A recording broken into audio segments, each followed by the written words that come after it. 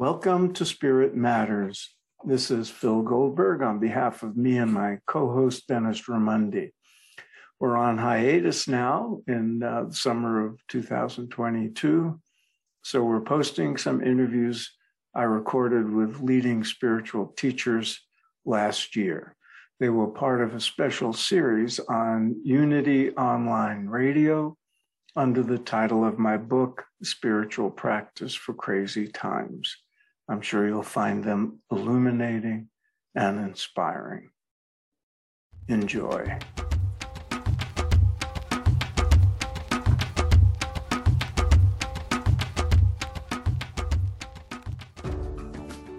You can have inner peace and clarity even in the midst of chaos.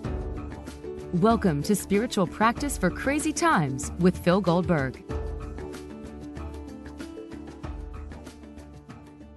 Greetings, everyone, and welcome to this special series of programs. Our goal is to bring you expert advice and guidance for remaining spiritually secure and strong even in the most challenging times, not just the unprecedented pandemic we've been going through together, but any time the trials and tribulations of our crazy world spring up in your life. Every episode features a wise, compassionate, experienced spiritual teacher whom I've drawn from a broad range of traditions and paths. So I encourage you to write down all the ideas that resonate with you so you'll have an inventory of practices to draw from whenever you need a spiritual boost and a way to reconnect with our divine source. We all have within us a sanctuary of peace, a fortress of strength, not something we have to find or build. It's already present at the core of our being as our truest, deepest, highest self. All the spiritual traditions have the primary purpose of helping us connect with that essential reality, and the more we do, the better equipped we are to face our challenges and take action to make the world a little less crazy.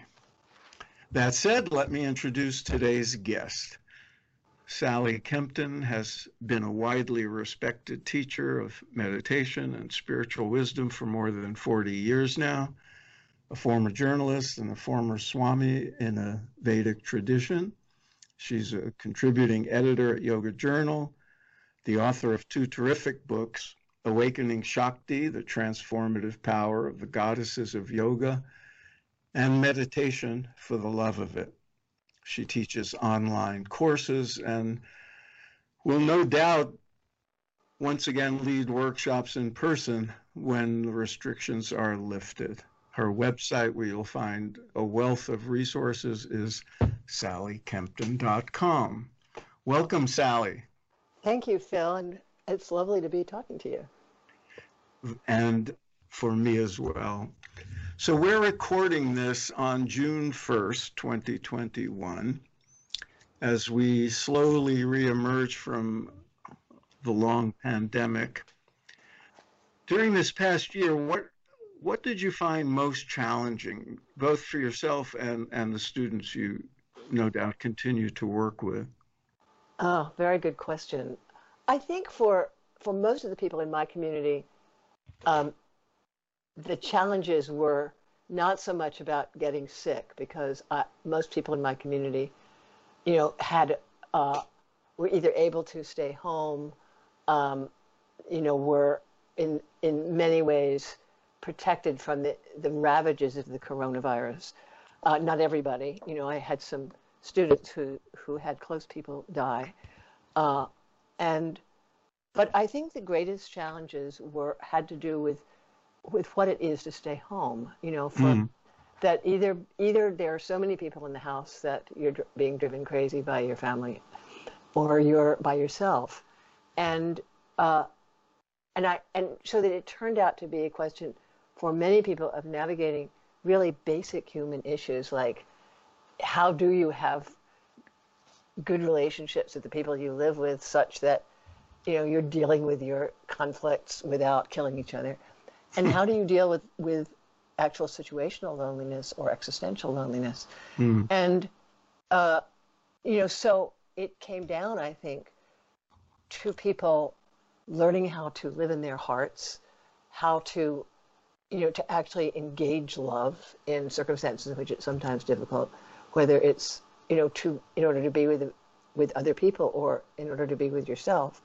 So in the end, I believe for most of the people in my community, a lot of the challenge had to do with how you are with yourself, therefore how you're able to navigate, this unprecedented situation. So for me, I actually had a pretty good time during the pandemic because I'm naturally, I know, I'm embarrassed. I know. No, me too. Yeah. Yeah. So, yeah, if you like solitude, I know that you're not in complete solitude, but if you like solitude, if you like less stress, less external stress, there's something really wonderful about not having to go out of the house, not having to see people in person, only talking to the people you really want to talk to, and having a lot of time for practice and self-inquiry. Yeah. Yeah. So, and an excuse to say no and an excuse to say no. Yeah, and also a way to just be comfortable with your own weirdness. To be really honest, this was the first long period of time in my life when I actually was able to just fully accept all the ways that I'm weird and unusual, and in the ways that other people are weird and unusual.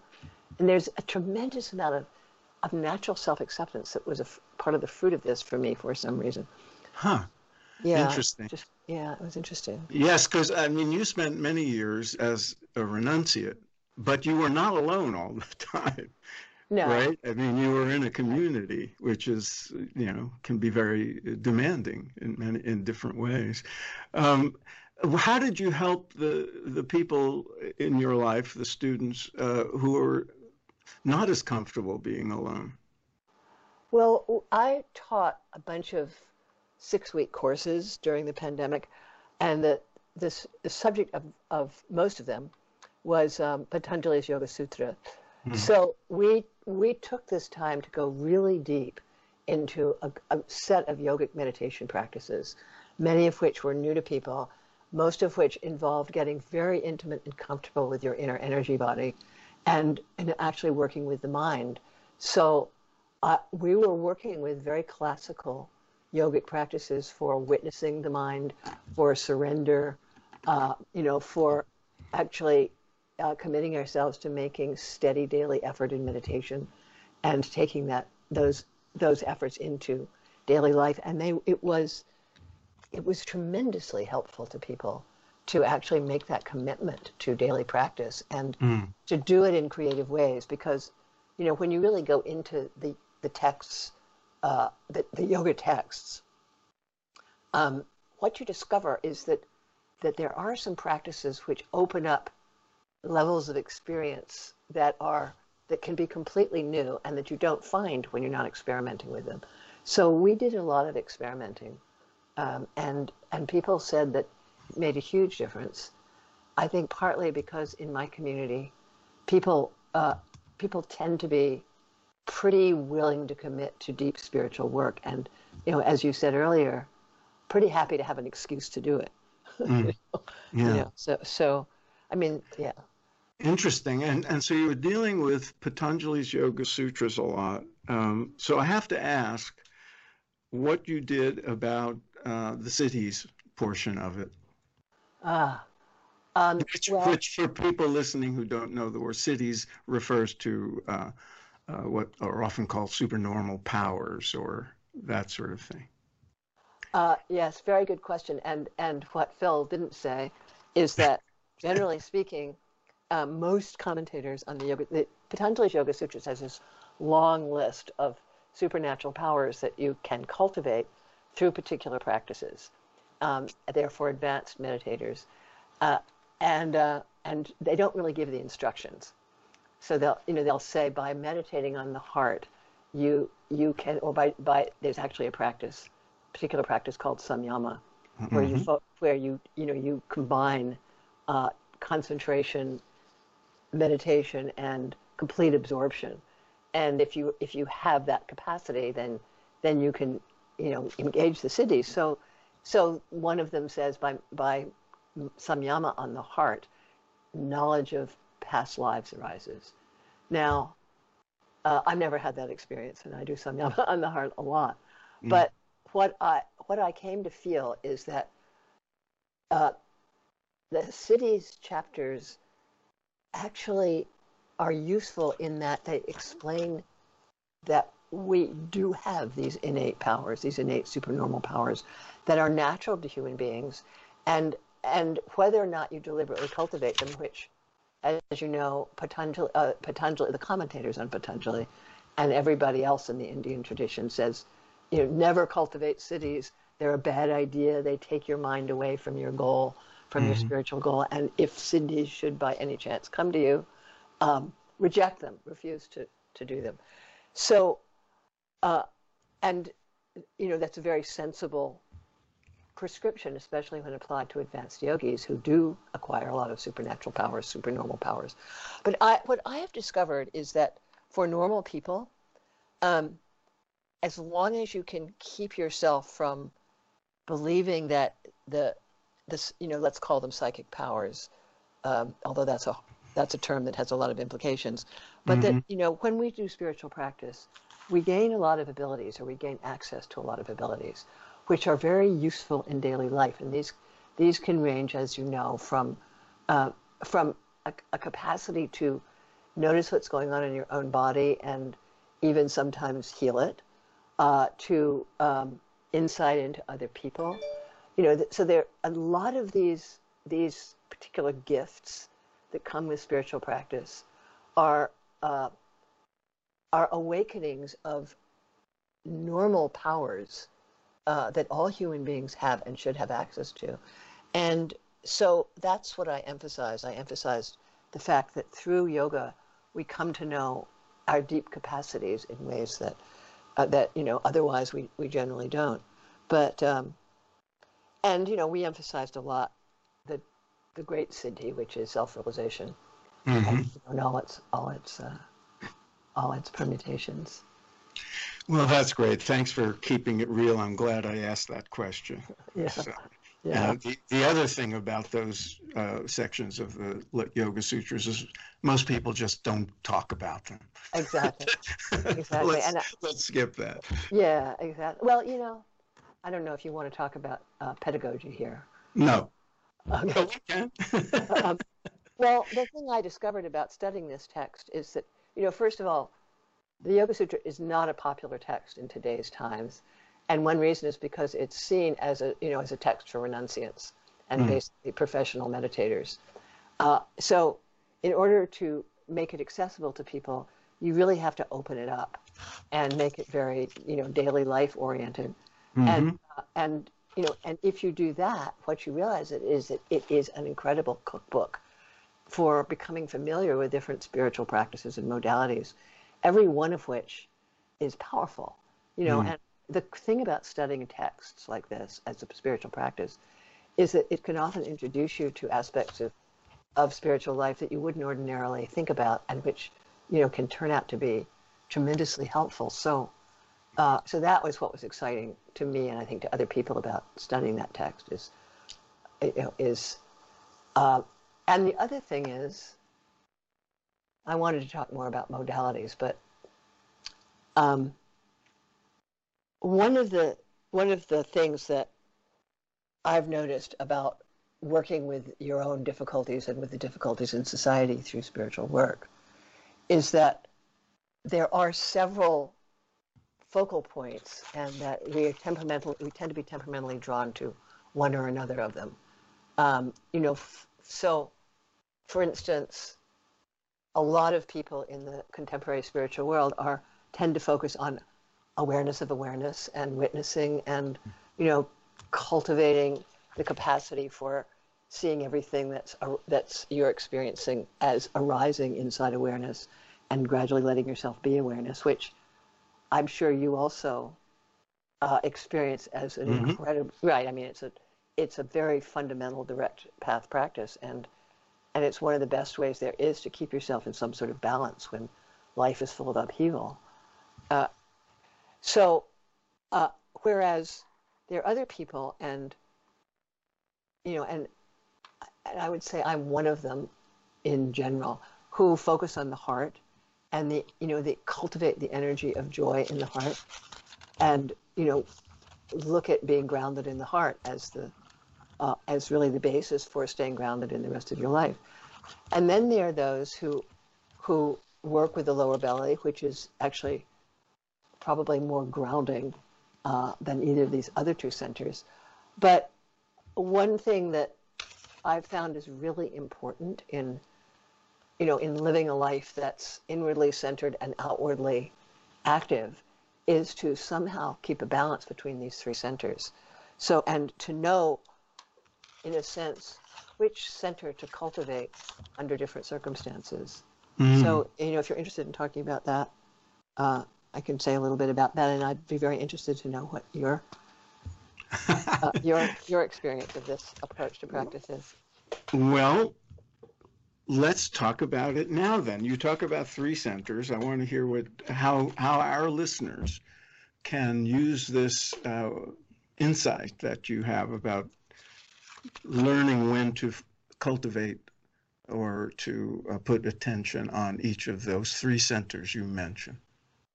Okay, so one of the difficulties that people have when they're starting a spiritual journey, and for quite a while in the spiritual journey, is that we don't have full access to our inner energy body. And partly that's, of course, because our tendency is to externalize our attention. Interiorizing attention is something that we need to learn how to do, and the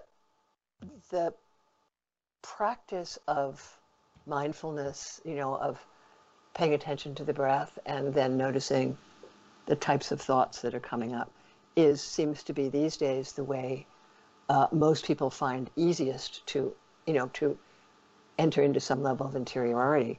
So there's a step past mindfulness where you actually begin to tune into that aspect of your own mind, call it, that's simply present to experience, which we generally call awareness, and or the witness, to be able to tune into that.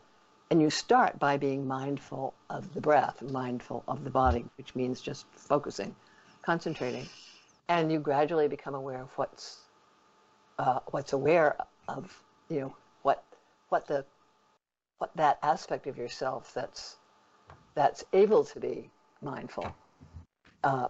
And you become aware that this aspect of yourself is present even when it's not focused on anything.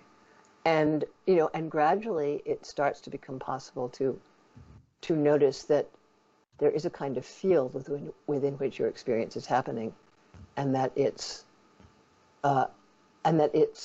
both inside your body and outside your body. Mm-hmm. So that's what I would call, and that experience generally happens through the intellect, through or through what we call the head center or the third eye center.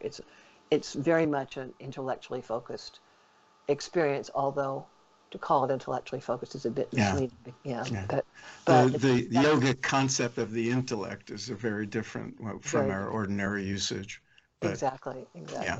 Yeah, exactly. And so by intellect we don't mean the part of you that ruminates and judges and gets ideas, but actually the part of you that's able to, as it were, perceive without emotional coloring.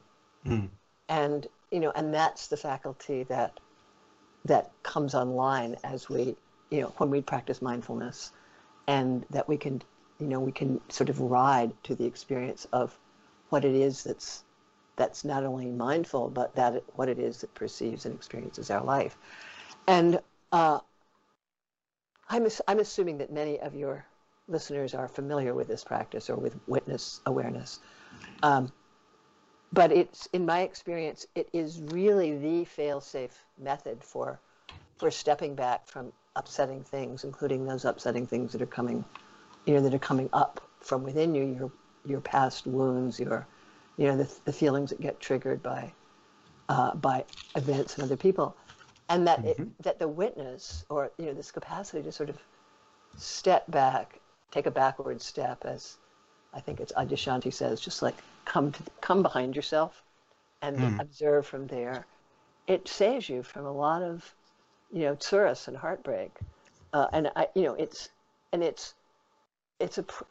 extremely important practice, especially if you can do it without dissociating, without leaving your body and and going into a kind of dissociated state.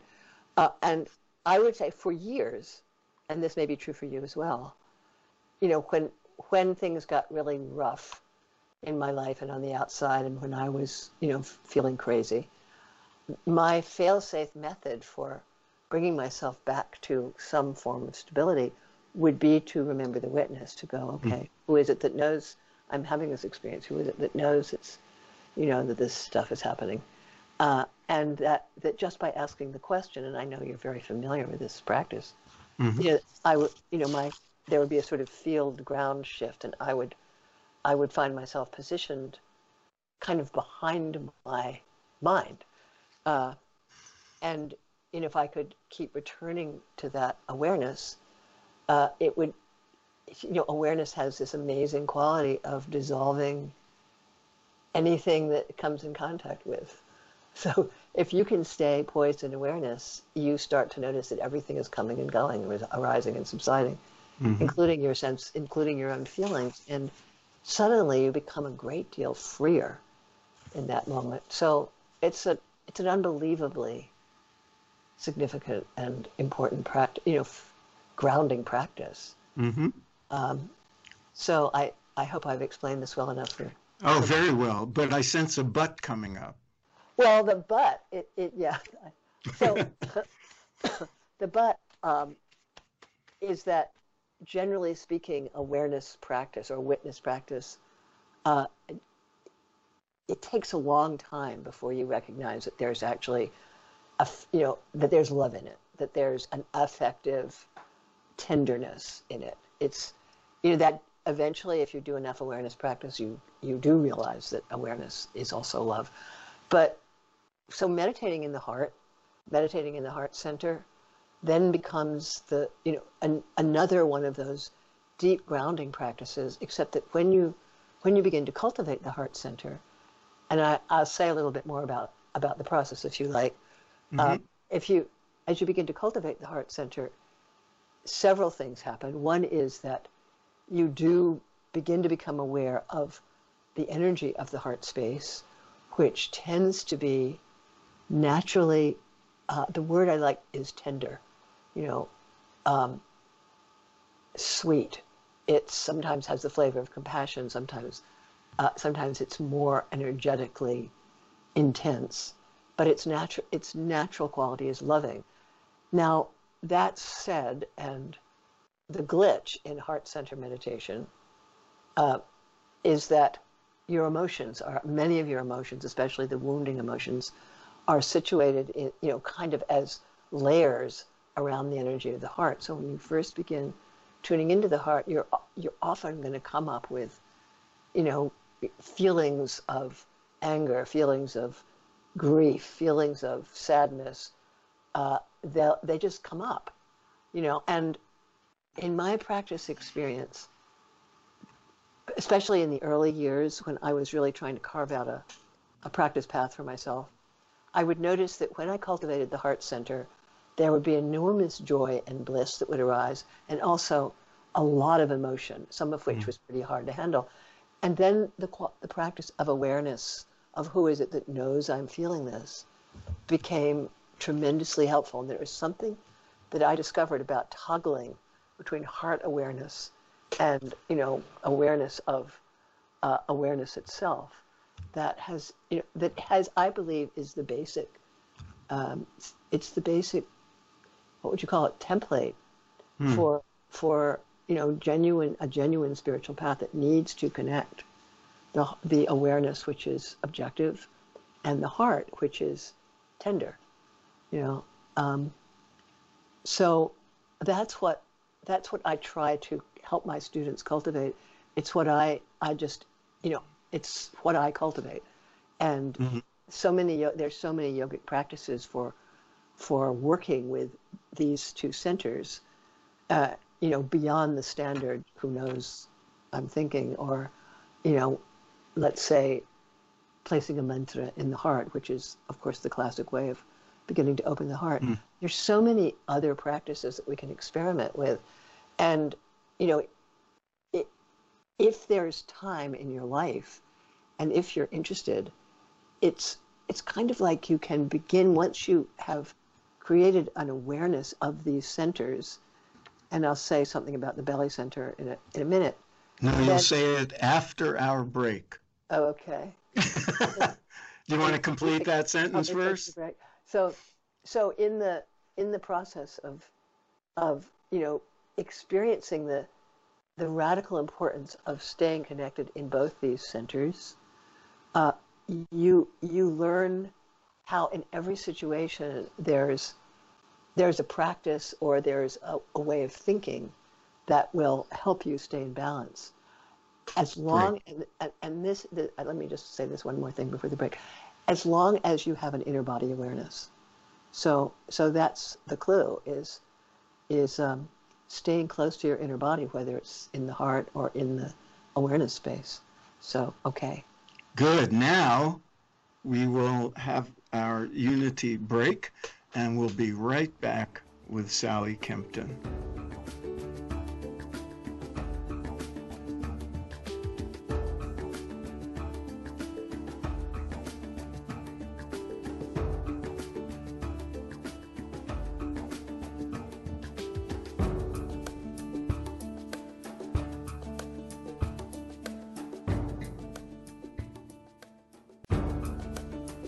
Welcome back to Spiritual Practice for Crazy Times with your host, Phil Goldberg.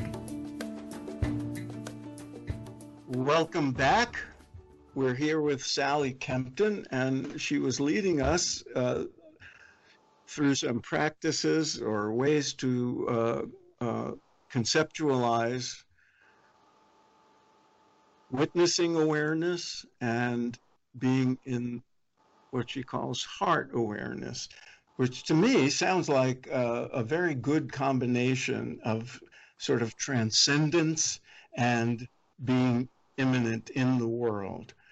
Now, you were also going to talk about a third energy center. Yeah, so the third energy center, which, of course, in martial arts is called the hara, or the lower dantian in Chinese, I can, if, in my tradition, the ultimate reality is described as Sat Chit Ananda, being, intelligence, and blissfulness. And these three centers actually match that description. So if we can say that the head center is the center of intelligence or awareness, the heart center is the center of bliss or love, the belly center is the center of being.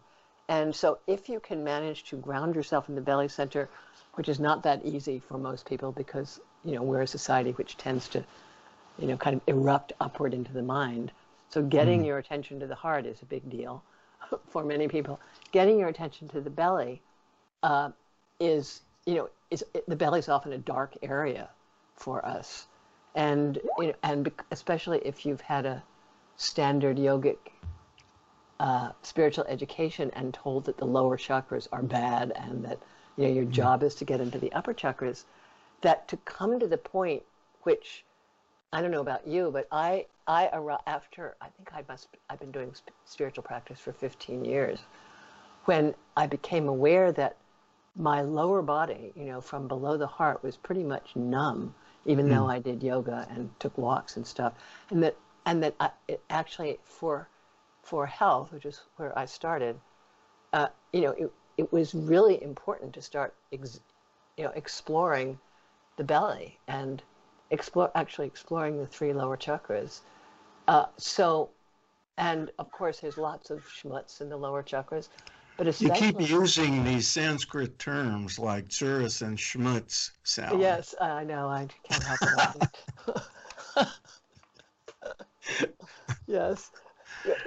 Should I provide a translation? Please. Okay, so tsuris means trouble. It's pretty much the word for everything that's going on right now in the world. And schmutz means all the accretions, what in yoga are called the impurities, that and difficult emotions that have been deposited in our energy system by all of our years of suffering and misunderstanding, and the rest of the downsides of human existence. I call it schmutz because it kind of it forms a sort of barrier that actually makes it hard to experience what Phil was very beautifully talking about in the beginning of the program, the utterly unbroken true self, which is never bothered, never dies, and is a source of pure awareness and pure joy. But the schmutz blocks it, as we know. Just for listeners, I was joking when I said those are Sanskrit terms. No, they're Yiddish, guys. They're Yiddish, and Yiddish has this great quality of onomatopoeia. It's the namarupa, as they say, of Yiddish is great, and schmutz is one of those words. It means what it sounds like. And tsuris is pretty good, too. Yeah. And what about schlemiel? Oh, boy. Yeah, so let's a shout out for the nearly dead, nearly defunct great language of Yiddish. But I'm a New Yorker, so in New So York, am I. right? So in New York, even people who aren't Jewish know a few words in Yiddish. Yeah. So belly center. Yes. So cultivating the belly center is it takes a while for many of us, and I did many years of certain qigong practices, where certain qigong postures and breathing practices where you just try to get your breath down to the belly, and then there's a point where you actually can feel your inner belly, and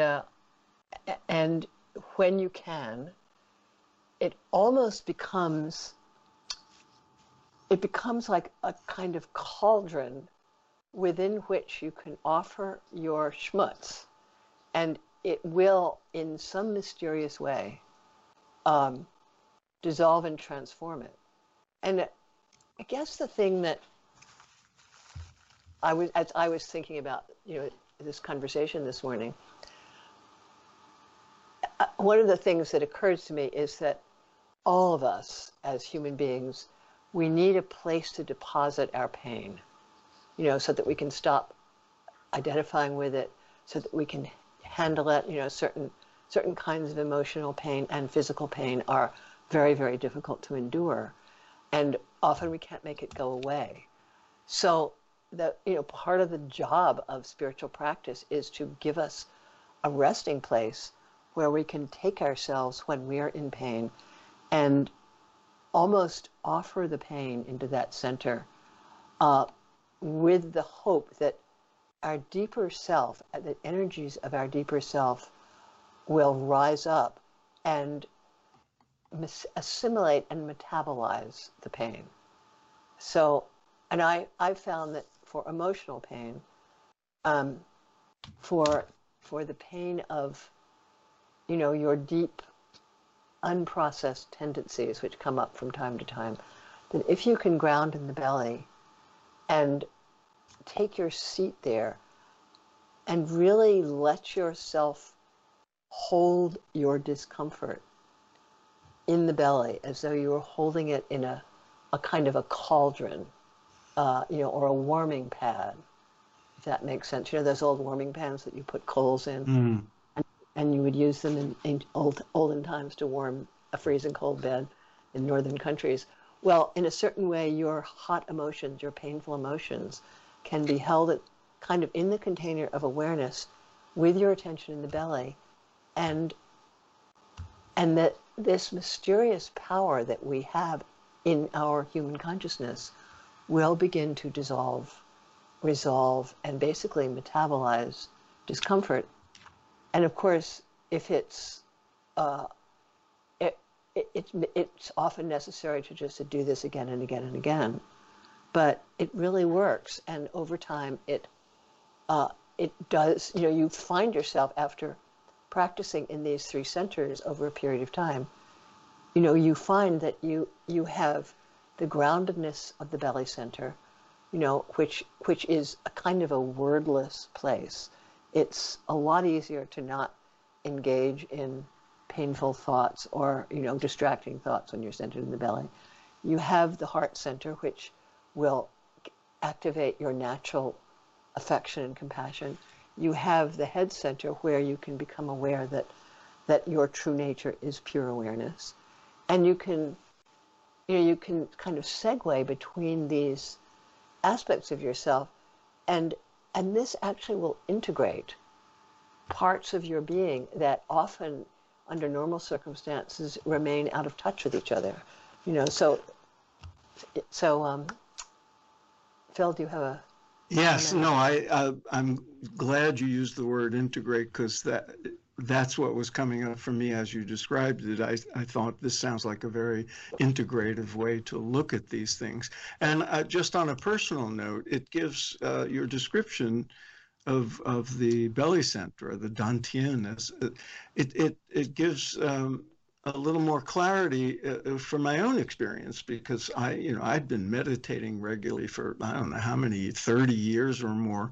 And then I started taking Tai Chi and Qigong classes, and I found it, remarkably grounding to do that. And Yeah. and I think, this is a sort of good explanation for that. I'm going to segue now to something I saw on your website. There's an article posted called Bouncing Back. Uh, You talk about, to quote you, a deep, secret, and subtle kind of resilience. Now, resilience is obviously something that's much talked about these days. It's something we all need to cultivate, especially when times are difficult, as they have been for all of us. Tell us about that special kind of resilience you're talking about. well, on uh, resilience. There's been a lot, as you know, there's been a lot of work done on resilience and Hmm. on the qualities that make people who have difficult lives resilient. And some of it's very helpful. One of the things I've found, and you can find that if you talk to resilient people, people who've come through really, really tough times, is that you have to have a way of making meaning of your experience, which does not make you feel sorry for yourself, does not make you blame the world or God, but in somehow it's very important to make your experience mean something that's growth producing. And so for instance, one of the people that I interviewed for that article, and I ended up spending a lot of time talking to her about this quality, because she, to me, really exemplifies resilience, was a woman. She was like 18, and she was about to go to college, and she was in a very bad car accident, and it caused a lot of brain damage, which I think for many people is like the worst nightmare, right? Mm. She couldn't, she in many ways she couldn't function. She couldn't speak as well. Her cognition was damaged, and she had to bring herself back. I'm not sure she has ever fully brought herself back, but the meaning she made of it was that this was an opportunity to look at her life from a completely different perspective. She'd been an intellectual. That was not a possible road for her. And she had to become more in touch with her body and learn to work with her body in therapeutic ways for herself, and that ultimately became a career. So and it was all about, for her, the meaning that she made of the experience, not my life is totally screwed, but but what can I do to make this mean something, and to make this part of my growing, to make this part of my of my happy life rather than of my tragic life. And so I do think that the meaning piece is really critical to resilience. And of course, we get back to Viktor Frankl on that one. And and I actually was given a book about 10 years ago called With God in Hell, which was about some of the Eastern European rabbis who were in the camps, and a couple of them who were able to maintain a state of just enormous joy and compassion and helpfulness. And it was all about that. It was all about, what's my life about? I'm not going to abandon what my life is about. I'm just going to possibly have to find a different way of expressing it. So I think that human beings are essentially creative. I feel that this is one of the most intrinsic qualities in human beings. We're makers and doers and creators. So, and if we're not creating something positive, we're going to be creating something negative in our minds. I'm saying, the mind is endlessly making stuff up. So, I do find, and again, this is not something new, that it's why the yogic teaching about taking your mind really seriously and cultivating a way of holding thoughts so that they don't run you around in circles is crucial. So in resilience, you really have to be resilient. That you have to have some way to face your mind when it's telling you that everything is hopeless and the situation is horrible and things are never going to get any better.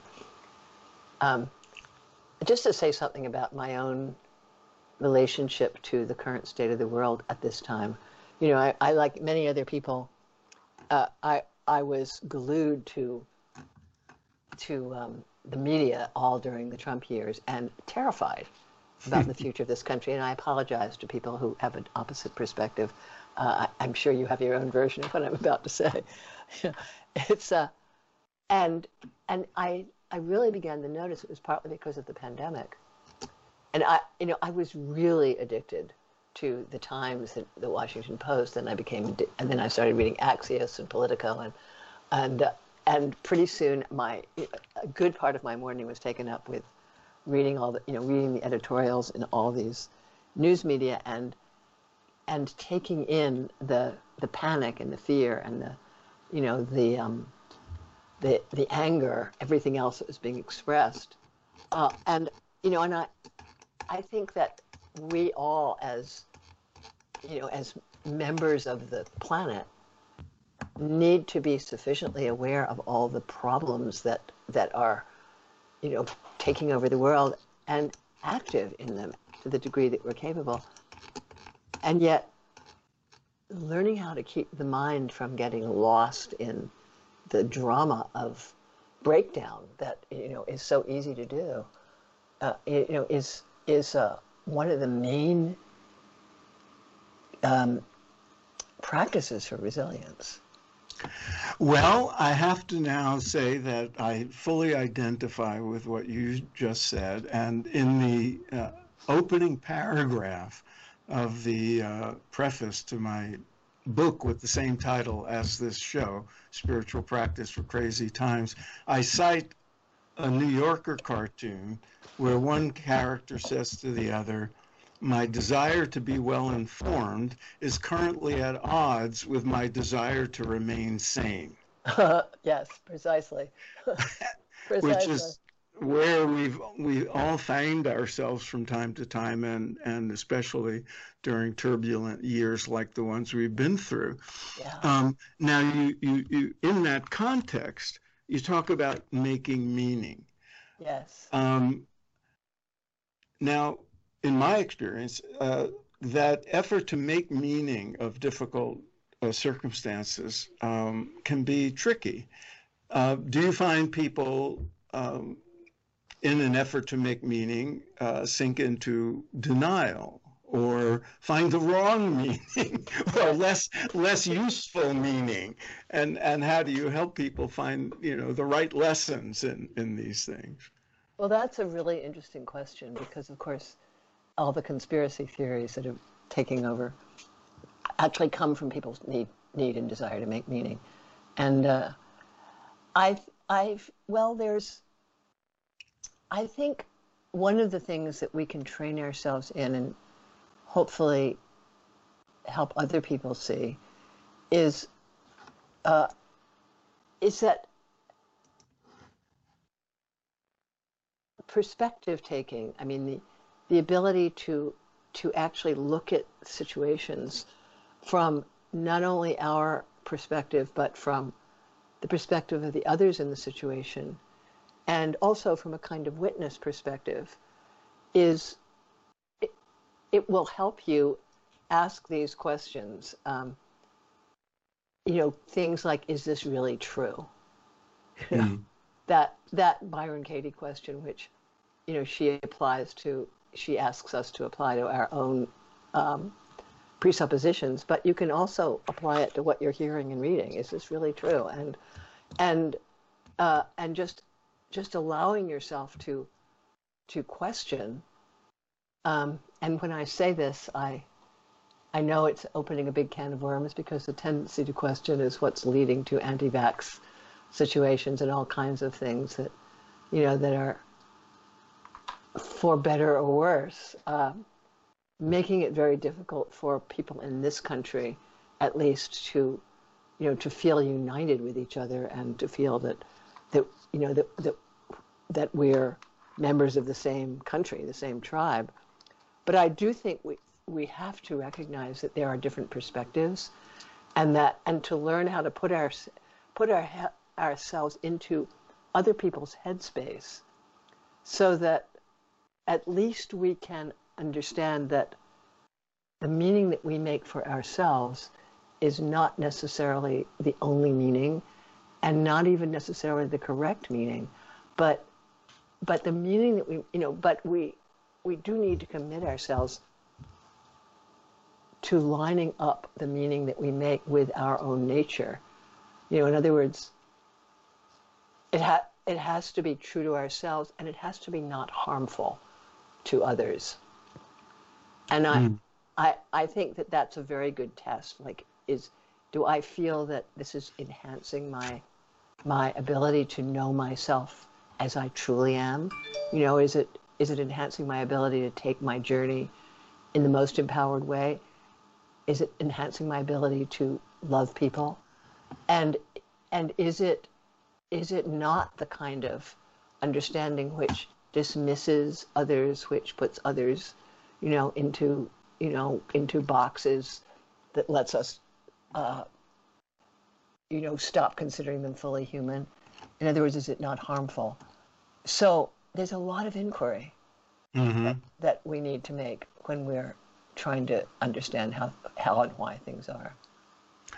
And I would think you probably agree with me when I say talking this making meaning bit out with people who know us well is one of the ways to protect ourselves from our own self-delusions and other things. You also talk about, in that article, the danger of processing pain without getting hooked by our suffering. What do you mean by getting hooked?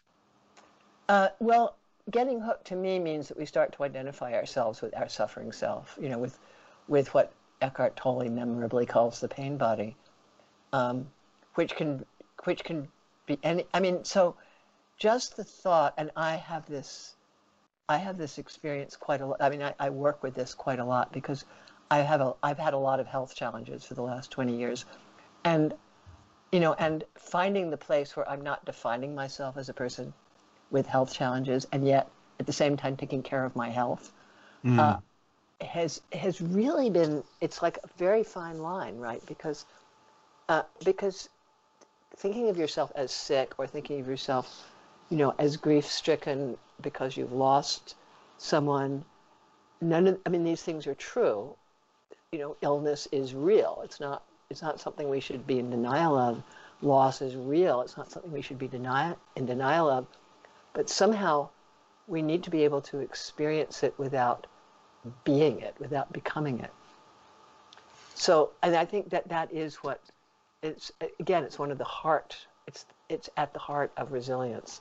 You can let yourself experience very great difficulties if you can at the same time remember that there is that in you which doesn't change, which is holding it, which is witnessing it, which is in touch with, with positive feelings that, can direct compassion towards yourself, that you have choice in how you feel about something, how you experience something, even if the external experience is quite difficult. Excellent. Sally, we only have about a minute left. I would invite you to say anything that you want to emphasize to our listeners. And also, do you see positive signs emerging from our collective trauma of the pandemic? And what lessons do you hope we learn? All that in 1 minute. All that in 1 minute. Well, I do see that there's a tremendous energy of making this society better. And I'm just talking from the perspective of the United States. I know that there's a lot going on in other places in the world, but that the energy of more equality, more more valuing different people's perspectives is very strong now. And I think that is the result of the pandemic. It's the result of the crisis. I have no idea if we're going to be able to carry it through, but it's very hopeful that we're trying. So, and I'm talking about the external situation. I think it's too soon to tell what the emotional effects of the pandemic have been, but I would say that facing the possibility of death is good for everybody. It just makes us more real about our lives. It makes us look at what we value. And if we can hold that awareness that we're not immortal, that death is going to come to us, and therefore, how do we make our lives valuable? How do we use our time? How do we take responsibility for our own experience? It's one of the great lessons of the pandemic. And my hope is that more and more people get that. I hope so too. And we have no time left. Listeners, you can keep learning from Sally by going to her website, sallykempton.com. You'll find a ton of really good information, including many audio courses and other resources. And be sure to join me again next week. We'll have another wise and wonderful guest. You can find me at my website, philipgoldberg.com. Sign up for my mailings and all the other work I do, and read my books and so forth. And also peruse the archive of the other website that I co-host, Spirit Matters. You'll find a few hundred great interviews with people like Sally and others. So in the meantime, be well, be strong, be safe, and thanks for listening.